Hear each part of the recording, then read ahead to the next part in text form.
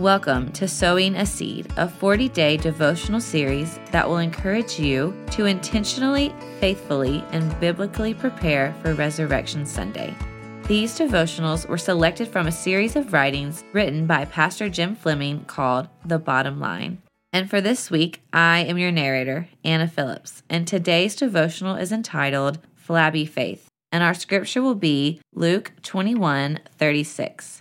But keep on the alert at all times, praying that you may have strength to escape all these things that are about to take place, and to stand before the Son of Man. Jesus is preparing his disciples with a pep talk about what to expect in the future. He is talking about the days in which we live, when the signs of Jesus' return could show themselves at any moment.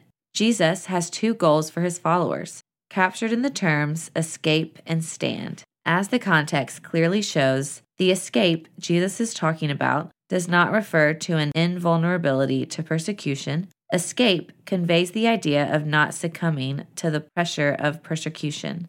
It is similar to the idea of overcoming in Revelation and depicts a believer being subject to intense pressure to deny or at least compromise his commitment to the Lord. To escape means to effectively withstand persecution with faith still intact. Stand is similar to escape, but views it from another angle. The picture is of someone who need not cower in Jesus' presence because he has remained true to him. He can stand because he is not ashamed and has not denied the Lord.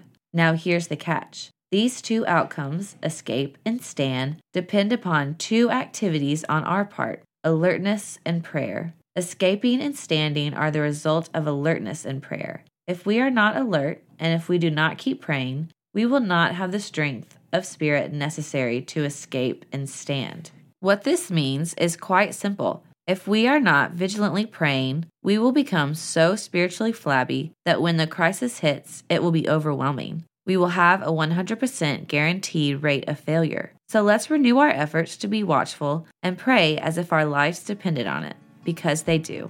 Thank you for joining me. Until next time, may the seed sown take root, grow, and bear fruit.